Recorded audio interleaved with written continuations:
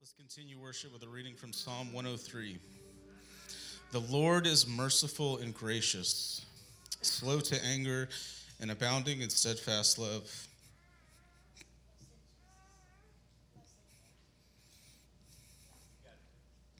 He will not always chide, nor will he keep his anger forever. He does not deal with us according to our sins, nor repay us according to our iniquities. For as high as the heavens are above the earth, so great is his steadfast love towards those who fear him. As far as the east is from the west, so far does he remove our transgressions from us. As a father shows compassion to his children, so the Lord shows compassion to those who fear him. For he knows our frame. He remembers that we are dust. As for man, his days are like grass. He flourishes like a flower of the field. For the wind passes over it, and it is gone, and its place knows it no more. But the steadfast love of the Lord is from everlasting to everlasting on those who fear him, and his righteousness to children's children. This is the word of the Lord. I jumped the gun. Hey, guys. Y'all doing good? Welcome to church. I'm Chris. I'm the lead teaching pastor here at Riverstone. Glad you're with us. It's the end of 2023, and we all sit at the precipice of 2024, and every year on this Sunday, I like to reflect on something that connects to all the sentiments and feelings that every time the clock rolls around another calendar year. New Year's tends to stir up emotions in people, doesn't it?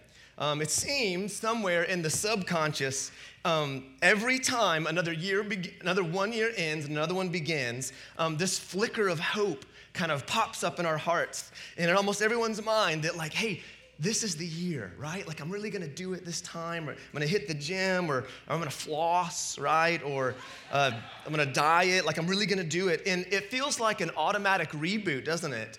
Most people feel they need automatic reboots from time to time. I think you have a little low-end hum, bud. You might want to pull that down some. And it's like under the surface, there's kind of like this folklore in our culture that every time a year clicks around, like we all get a brand new start, right? And we tend to kind of stare at the future with rose-colored glasses. But what we really want, I think, most of us, every time the new year comes around, what we really want is a catalyst for change. Am I right? Isn't that what it is? Like every time the new year rolls around, we're like, you know what? I could go for some real change in my life. I think we all have this kind of deep-seated feeling that there are things in my life that I wish were different. And New Year seems to be like kind of the perfect excuse to finally do something about it. So you've probably maybe already started to make like a really ambitious list. Anyone has started to do that? Ambitious list? No one. Awesome. So we're all, okay, cool, it's fine. I have, that's great. I hope you have. Don't get me wrong, I'm all in. I love New Year's. I actually love the annual invitation to pause and to reflect and to ask yourself, like questions like this, like questions we don't typically ask ourselves, like this. Am I the person that I really want to be? That's a good question. Do you routinely take time and ask questions like that? Or this question. Am I doing things in my life that make for like real joy? Like, am I doing anything in my life that makes for real joy in my family or in my work? Or questions like this, like, what do my habits actually say about my values? You know, typically we have really beautiful values, right? Like love people, you know. Should people love people? Oh, yeah, totally. Should you be kind to people? Oh, yeah, absolutely. But then you have these things called habits, which is like how you really live. And it's fascinating if you look at the difference between people's values and their habits. Sometimes there's a really, really big gap in between the things we say we value and then how we actually live. And if you don't routinely take time to ask yourself questions like, hey, man, like, I guess I'm a Christian, I want to be a Christian, but is the way I'm living actually lining up with the things that I say I believe? If you don't take time to do that, I have unfortunate news for you. You will just drift into hypocrisy. Like you'll show up to things like this and you're already checked out. Like even right now, you're like, oh crap, he's onto me. Yes, I've just checked out. Because you'll lose the meaning of the thing. It won't have any value to it. You know, there's no value because your life doesn't really exhibit the fact that you actually value that. And after a while, your brain catches up with your body. I actually don't value this, if that makes sense. You know, does that make sense? Anyway, that type of reflection, y'all, is actually what the New Testament means when it says the word repentance. You know, the Greek word for repentance is metanoia. We say this a lot around here because we need to repent a lot around here, at least I do. You know what the word means? It means to think after you're thinking. To think about your thinking, that's what metanoia means. It means to think about the way that you're thinking about life. We're getting real meta here, not Facebook, but meta, right? Outside of the physical universe. Metanoia means get outside of the way you're thinking. And dude, if you're into that kind of reflection, I'm all into New Year's, right? And I would say, in fact, if you're not that kind of person, if you're the kind of person that says, you know, I'm just not the kind of reflective, stare out a window and sip hot tea, you know, I don't find that productive or attractive. I'm more a man of action. Okay, that's cool. I would just encourage you to reconsider for a second and submit to you the idea that there is nothing attractive or productive about living an unexamined life. You should take time to examine your life. It's in the Word, y'all. The Bible calls us to do this, and I would encourage you today. We're on the precipice of a new year. Why not take time to reflect on some deeper questions about meaning and significance and what the heck we're all doing here and what's my life even about and why do I get up in the morning? Sometimes we're scared of questions like that, and I would encourage you to wade into those waters with the Holy Spirit as your guide. He is beside you and has new things for you in 2024. And I just wonder if we're too busy to sit down long enough for 5 seconds to ask meaningful questions, y'all. I think 2024, the turn of every year, is a wonderful invitation to you. Not necessarily to mount up with all of your ambitious to-do lists, but to stop and reflect and say, am I the kind of person God's calling me to be? So I think we all know, at least most of us, the honest ones, know that we need change. Most of us know that. Most of us know, like, you know what, there's things about my life that, like, I would like they were different. Maybe it's my job or my marriage or how I think about certain things. But my question is New Year's enough? Like, fireworks, I love fireworks. Is the calendar change enough? Like, is the fact that you have to go buy a new calendar now, is that enough to catalyze real change in your life? The fact that tomorrow's gonna be 2024. Some people, it kind of is. That's all they need. Not all, though. Not all. I would guess many people tonight will be just like any other night, pretty much the same. Maybe you'll go to a party, but then next week or tomorrow morning, you'll wake up and you'll feel pretty much the same. My life is my life. Nothing really changed. And sometimes we have this kind of regret. Anyone get that? Anyone get that after Christmas? Like after Christmas happens, you're like, that was it? All the hubbub for this? New Year's is very much that way for a lot of people. It comes and goes, and we think it was supposed to do something, and it really doesn't do anything. And we should ask the question, is that enough to catalyze real change? What really motivates people to change their life? Have you ever thought about this? Some psychologists have, probably. What actually motivates people to change? Like books have been, dissertations written about this. What motivates change? What makes for lasting change in someone's personality? What actually changes someone's habits? How do you actually, guys, anyone? No, you don't think about this. Like seriously, have you ever, what really changes people? What changes patterns of thinking? What changes patterns of habits? And there's lots of things change people. Do you know one thing that really changes people pretty effectively? It's not happy. It's actually a bummer. Pain.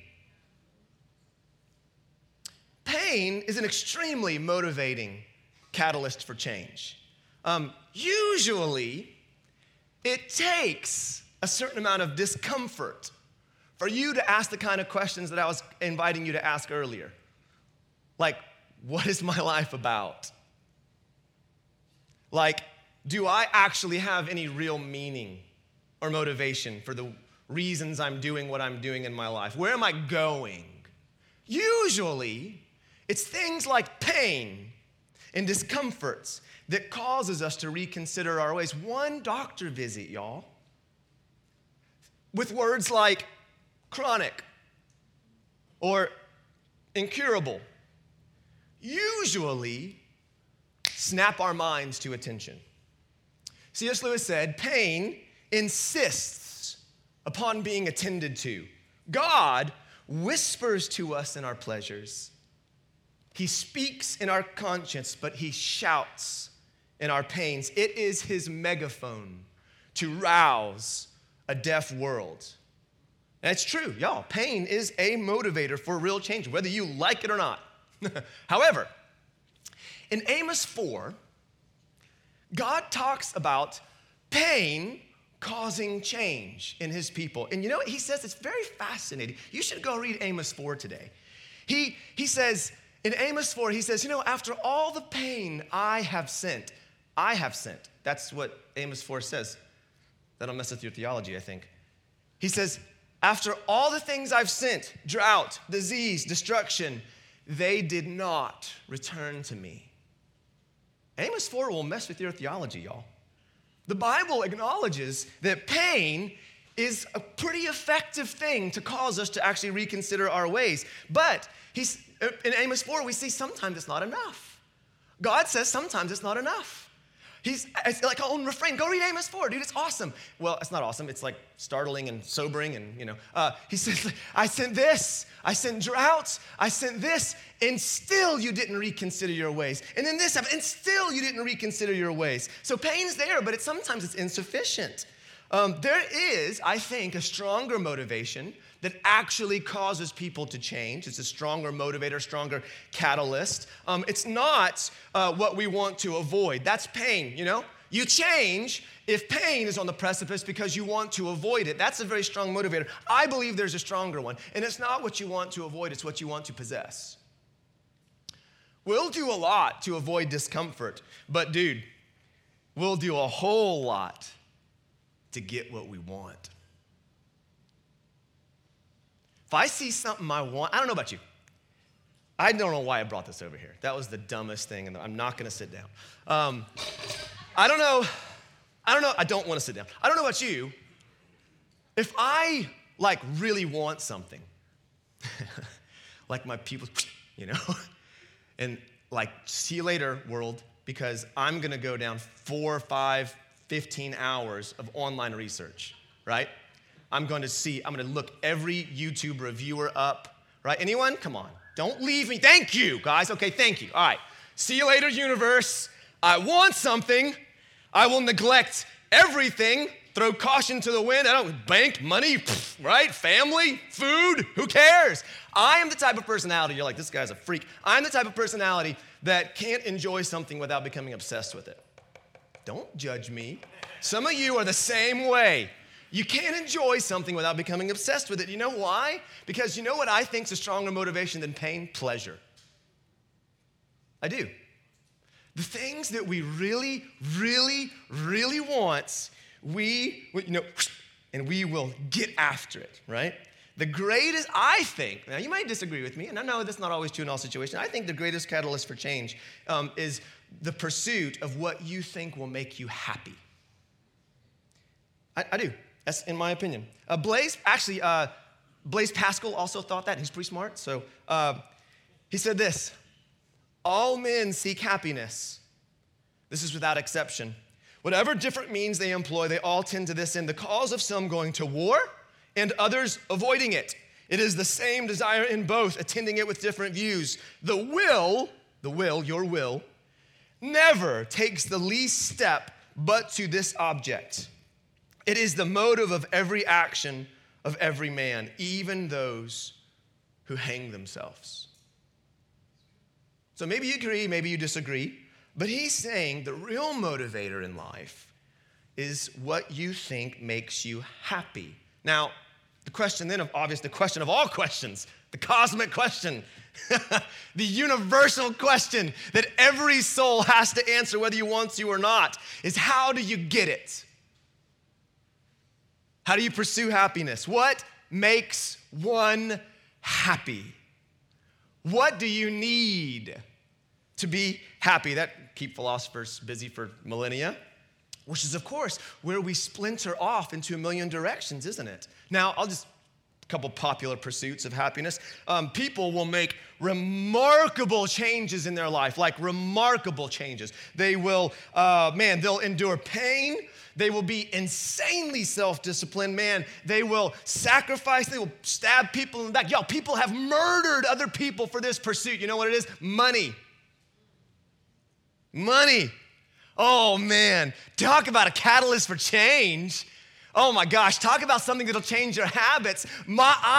I need more money. Because why? Well, we associate money with security. We associate money with flourishing. We associate with abundance. For many American beautiful people sitting in Christian churches and pews today, the number one thing they are convinced that will make them happy is more money. Show me the money, all right? I will do anything it takes. I will betray who I need to betray. I will stab who I need to stab in the back. I will abandon my family. I will lie, I will cheat, I will get up at 4 a.m., I will stay up until 1 a.m. if I could but get more money. Why? Because that's what you think makes you happy. I got real excited there, didn't I? I'm gonna calm it down, okay? We'll calm it down. People, y'all, will make remarkable sacrifices. They will be more disciplined than that you could ever think you could be disciplined to pursue something that they are convinced will make them happy. They'll neglect their body, they'll stop eating food because this is the one thing we are convinced will make me happy. And y'all, the question of what makes us happy, it splinters into a million weird caddies and alleyways, right? Like the things that we think will make us happy. Some of us, some more common ones, right, are like my body. I would love a six-pack. Love that, right? Right? Guys have six-packs are like legit, right? So we get this vision of our body. And so we say, all right, I'm gonna hit the gym. I'm gonna go on some horrible sugar-free, carb-free diet, right?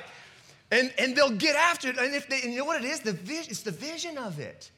And they think, if I could but look like that. For men, I don't know. I mean, what is it, sexual allure? It's all different, right? But there's something about that is convincing us this will make me happy, and we'll bend over backwards or go to yoga, do all sorts of things, right? To pursue that thing because we're convinced it makes us happy. Happiness, so there's all sorts of, now for other people, this is a good one, this is a good pursuit of happiness. It's actually, it's much more simple than like stabbing people in the back or like, neglecting it's much more simple than like self-discipline. They actually think happiness is having no self-discipline. Throwing off restraints. I eat whatever I want, whenever I want. I never go to the gym. That's happiness, right? Right? This was the undercurrent of the sexual revolution of the 70s and 60s, right? Throw off restraints, always indulge, never say no. That's happiness. And of course, it's the air we breathe today in our society. You be you. You speak your truth. You do whatever makes you happy, right? That is happiness. And guys, I'm telling you, it's like we're fish in water. We can't even see the fact that we're swimming in this ideology. The throwing off all restraint, having zero self-discipline is the thing that makes us happy. Now, of course, we could go all day long about all these weird pursuits. Some of you think Dungeons and Dragons, right? Or whatever. Sorry, I shouldn't have said that. I know. I should have said that. Some of us, whatever. It's pickleball, whatever. All sorts of things and all sorts of hobbies we think will make us happy. In fact, hey, show the thing, JT. I think I missed it. This is a funny thing. Yeah, I appreciate the invite, but kind of bored. Golf's not for me.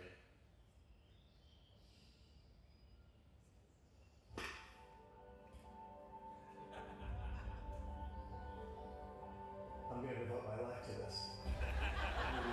For the rest of my days, I will be here, chasing thousands upon thousands of dollars on gear and green fees. Questionable time ahead when it comes to my family. I will do what it takes. This is my life now. Welcome, brother. Yeah, right? All sorts of things, whatever it is, right? We will make remarkable sacrifices for the things that we become convinced, even as simple as one, right? That will make us happy. And we'll begin to pursue that with all of our heart. But that's not all there is to the story. There are other motivations and catalysts for change. In fact, the biblical authors routinely held up another motivation that apparently they thought would catalyze change in human hearts. And it's actually kind of the opposite of what motivates us every new year. Every new year, we sit down and we think, look at all the time I have before me. The year is laid out like a platter. What am I going to do with all the time that I have this coming year? I have all the time in the world. The future is bright. Go for it. The Bible routinely points out something actually quite opposite of that. Not that you have so much time, but that you have so little. That your life, though it may feel long, is actually a blip on the screen. The Bible would use, you know why we have this kind of weird little slow-mo video of clouds and vapor? Because you know what the Bible says about your life? It says it's like a vapor. That's an analogy that the Bible uses to describe the length of your life. Welcome to church. A cloud, a vapor, a wisp. So we think, I've got all the time in the world, and when we think we have all the time in the world, it really doesn't matter what we do with our time, does it? Because we'll always have more time. But the Bible would say, actually, your life's more like a vapor. The Bible is going to frame your time, as one of your most valuable assets, not because you have so much, but because you have so little. Job 8, verse 9, for we are but of yesterday and know nothing. Thanks, Job. For our days on earth are a shadow. Psalm 90, I don't have this one up there. I'm going to read it to you. The years of our life are 70, maybe by reason of strength, 80. Yet their span is but toil and trouble. They're soon gone and we all fly away. Psalm 103. As for man, if I could think of an analogy for man, like his life, kind of like grass. He flourishes like a flower in the fields. And then the wind passes over it and it's gone. And its place knows it no more. James 4, verse 13. Come now, you who say today or tomorrow we will go into such and such town and spend a year there and trade and make profit. And yet you do not know what tomorrow may bring. What is your life? For you are a mist that appears for a little while and then vanishes. This, of course, is highly unpopular to reflect on. We see it as a real downer. Thanks, Chris, right? But this idea was such a compelling motivator for change. This idea was such a catalyst for change that you actually find a prayer in the Bible of someone asking to be shown how short his days are. Psalm 39, David prays, O Lord, make me know my end. And what is the measure of my days? Let me know how fleeting I am. What kind of prayer is that? Behold, you've made my days a few handbreadths, and my lifetime is as nothing before you. Surely all mankind, so my life, a breath, actually all mankind stands as a mere breath. A prayer in the Bible is, Lord, show me how fleeting my life is. Open my eyes to the fact that I will one day face the inevitable reality of my own death. Now, as unpopular and discomforting as this is, we all know it's true, Christian or not. One day, your physical body will stop working. I will have a last breath. And that thought alone makes most of us extremely uncomfortable. One secular writer writes this: our modern desire to keep death at a distance, to insulate ourselves from its shadowy presence, is a form of collective denial that diminishes our capacity to feel the fragility and fleetingness of our earthly being. Secular author. He calls it collective denial. And what we're really trying to avoid, he says, is the fact that you are fragile when we think about this. I like to think I'm a substantial, hearty, strong individual, right? Like, look how far I can run, and I exercise, and I do all these things, and I like that stuff, right? But in the face of death, all of a sudden, no matter how strong you are, no matter how accomplished you are, no matter how much money you have in the bank account, all of a sudden your life feels extremely fragile, extremely exposed in the face of death. Every person sings a grand song until they have a close encounter with death. And it doesn't have to be our own, it could be someone else's, but those who have near-death experiences, maybe it's their own death or maybe it's someone else, they walk away from things like that deeply, deeply affected. You might have known someone, maybe who had a near-death experience, or maybe your granddad went to war and he came back a different person, and Granny just said he just came back different. When the reality of death comes in focus in our life, we walk away with a new pair of glasses.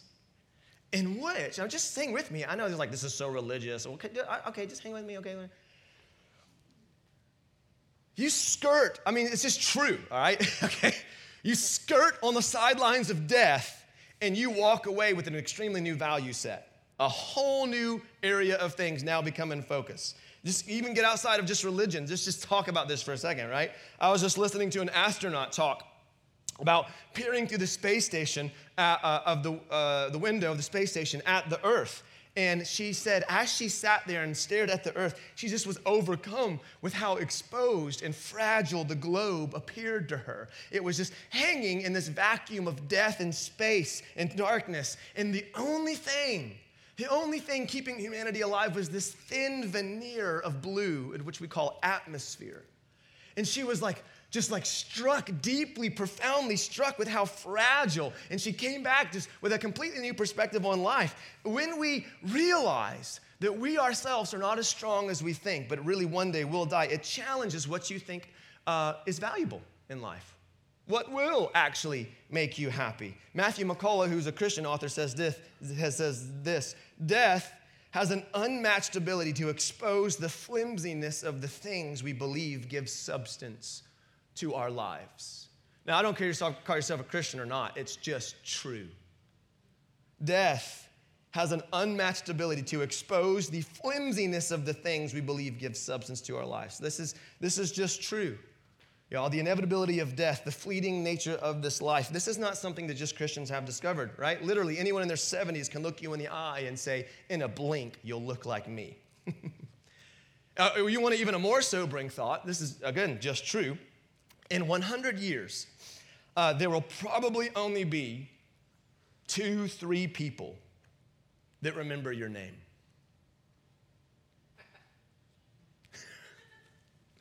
It's just true. Let's think about it for a second. Do you know your great-granddad's name? I don't. Like, your kids probably will remember your name.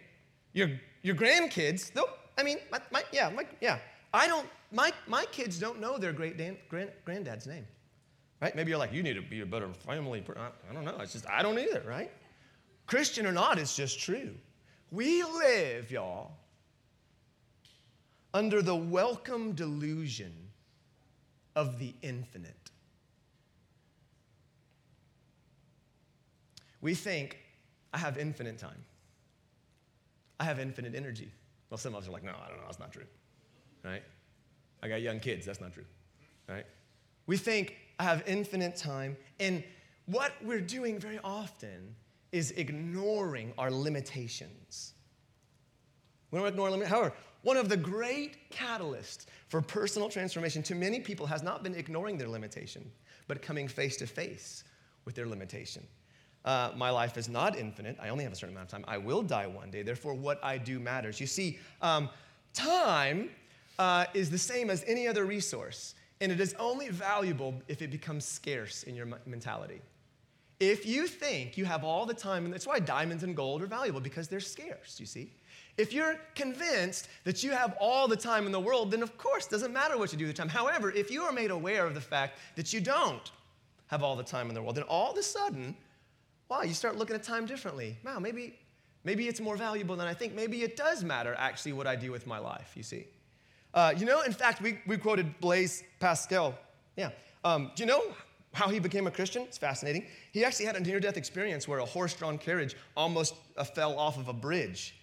And he decided, I should reassess my life, and changed a lot about his life. It's why many Christians talk about coming close to death, whether it's your own or if it's someone that you love, as a, listen to this word, severe mercy.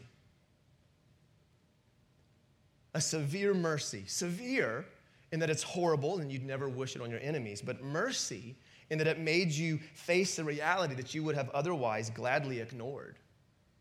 That life is fleeting, right? And I know this just sounds so religiously tropey and all this kind of stuff, but it's just true.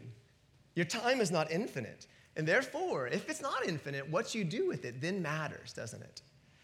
One might say it matters infinitely. Okay, so it's the scarcity of time that makes it value. That's all my point. And in David's prayer in Psalm 39, he's saying, show me that my life is not infinite. If you read the whole thing, it's actually a psalm of repentance in Psalm 39, what we read. Now, here's the last thought, and we'll wrap it up and get out of here.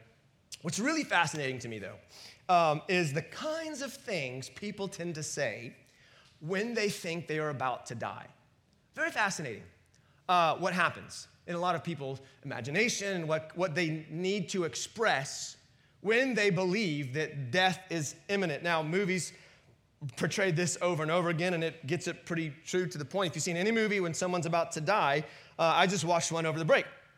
And the main character was convinced that he was about to die. And he begins crying out this universal impulse that people seem to have in the face of death. Think about it. What do you think people, it's remarkable, in the face of death, humans, they tend to want to say, need to say something. They typically don't cry out, if I just would have padded my savings more. If I just would have invested in Amazon in 1999. That's not what they say.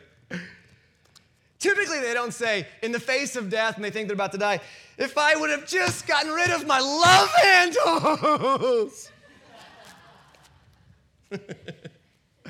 You know what they don't say in the face of death?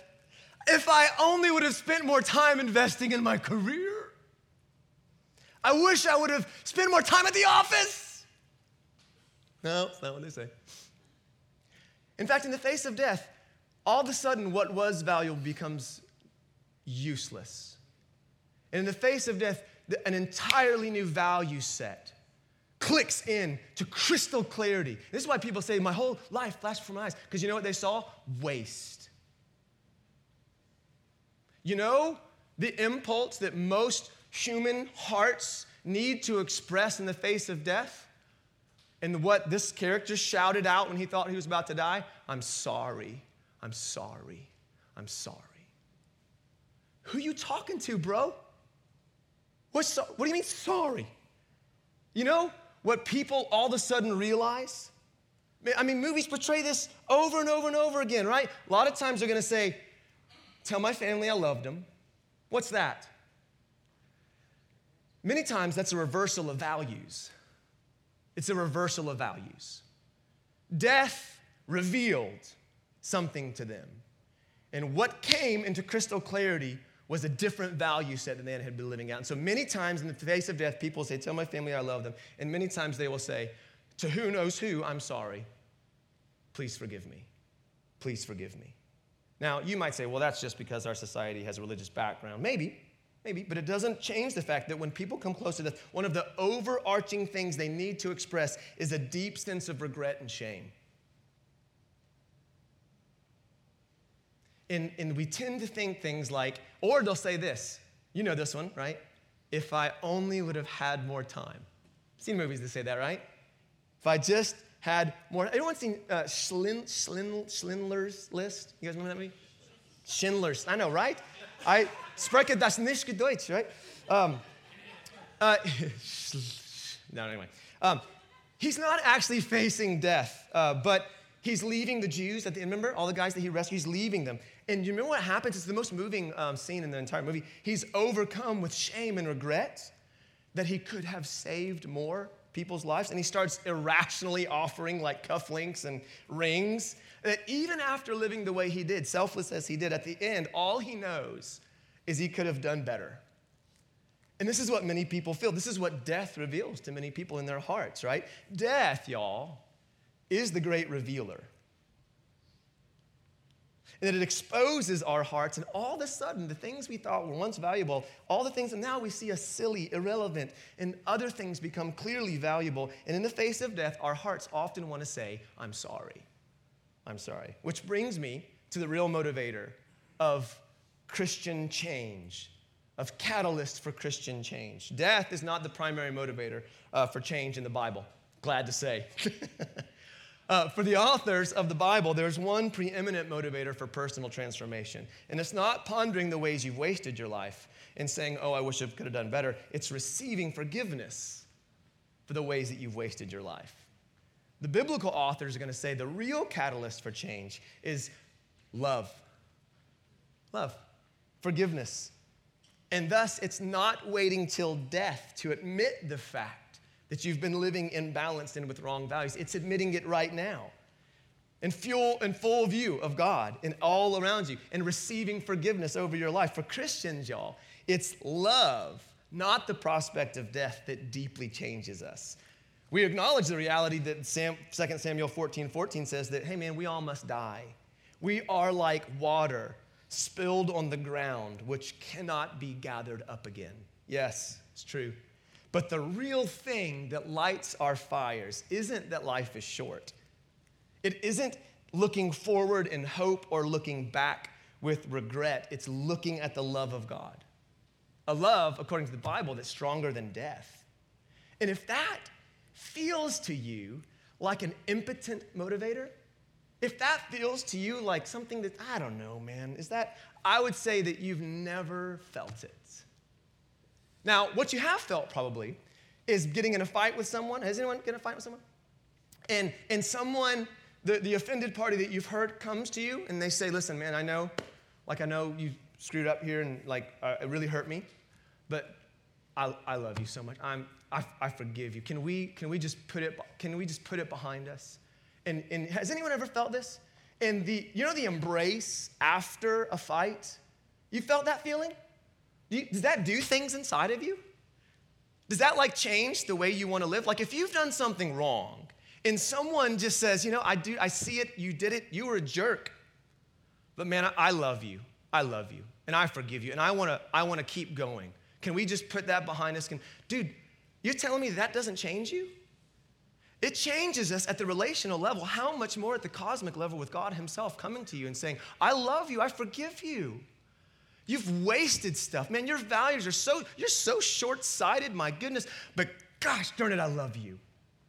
And I'm going to do what it takes to forgive you so that you're in my favor again by sending his son. Y'all, the love of God is the greatest motivator for change in the universe. I would like to suggest to you the only one that makes change last. It's the only lasting transformative thing in your heart that can happen, right? To trust the goodness of God over your future and believe the forgiveness of God over your past.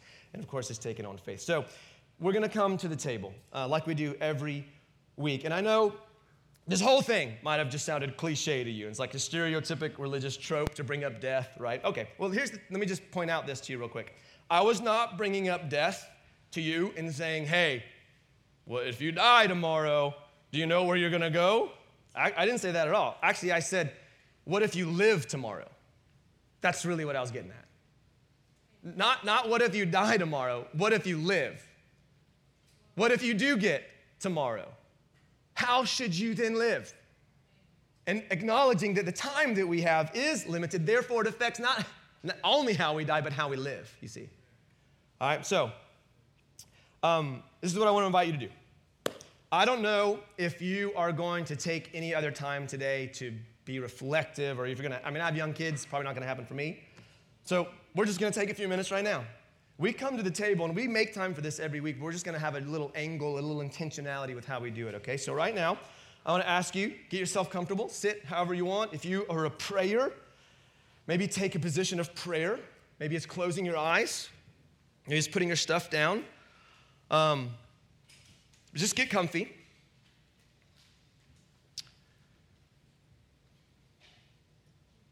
And I'm going to ask you some questions, okay?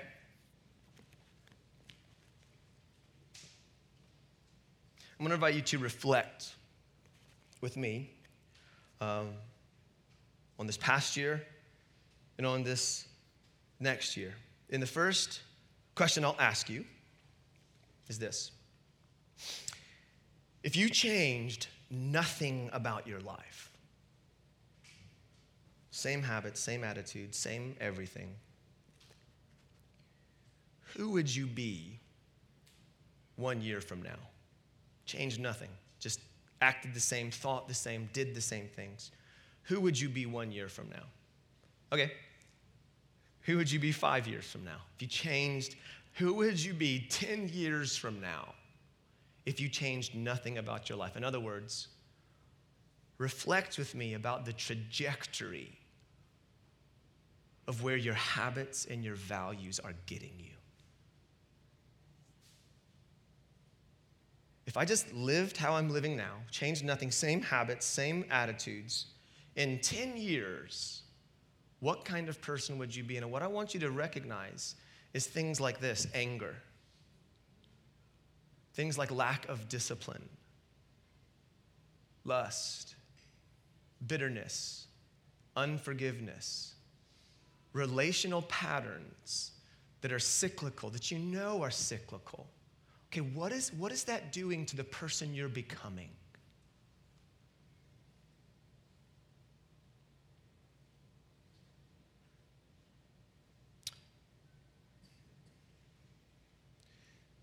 Here's one that's real fun. Imagine you're in that movie and death is imminent. Now, again, I'm not asking you to consider where you're going to go after you die. That's a whole other conversation. I'm asking you, what would it reveal to you right now about the way you currently live? If you knew right now, I've got 24 hours to live, what regrets would you have? Any? What would your first impulse be to express? What would you need to say at the thought of the limitation of your life? This is not like religious manipulation. I'm just like, we're gonna die one day. Everyone's gonna die one day. Okay, if that day were closer, what's the one thing you would need to express to those around you? What's the one thing that you'd say, oh God, I wish I would have?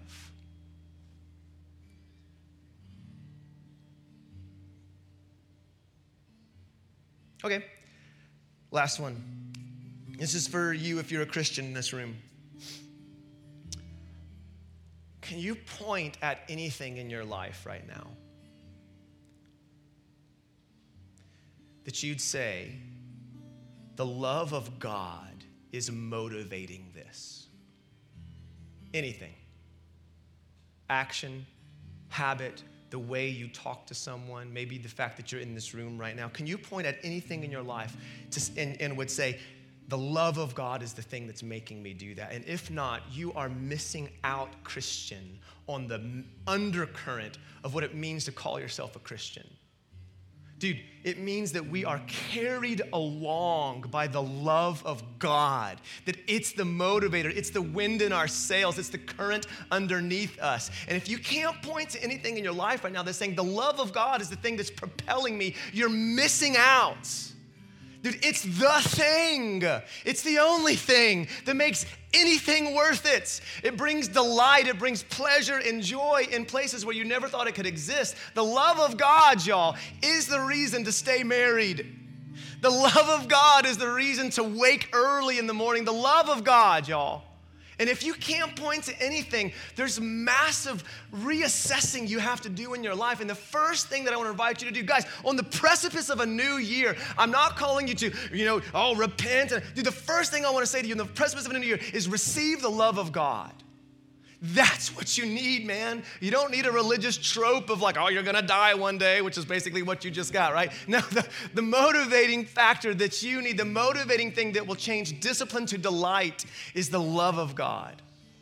So right now, let me pray for us. Lord, over my brothers and sisters in this room right now, for whom your love feels like an aloof, distant reality. It's not something real. It's not a tangible thing. They don't know what it feels like to rise early and to feast at the table of the kingdom of God. They don't know what it feels like to eat the bread of life. There's no delight in their pursuit of you. Would you, God, right now, show them your favor over their life? While we sit and we regret things that we've done in the past, you sit saying, I've forgiven. I have favor on you. You are my child. I love you. And I'm telling you guys, if we can just dare to have the audacity to believe Scripture when it says God loves us, it is the primary catalyst for change historically in the Bible. So God, I just want you to pray this simple prayer, then we'll come to the table. If you should be so bold in your heart, I want you to pray this prayer. And just get used to it because it's a prayer I'm going to have us pray all the time. I receive your love for me, God. You don't have to say it out loud. You can say it out loud if you want, but just whisper it in your heart. If you should be so bold to believe the fact that God is not in heaven with a lightning bolt waiting to strike you down, but rather is waiting to extend mercy to you in the face of Jesus because he loves you deeply. I receive your love for me.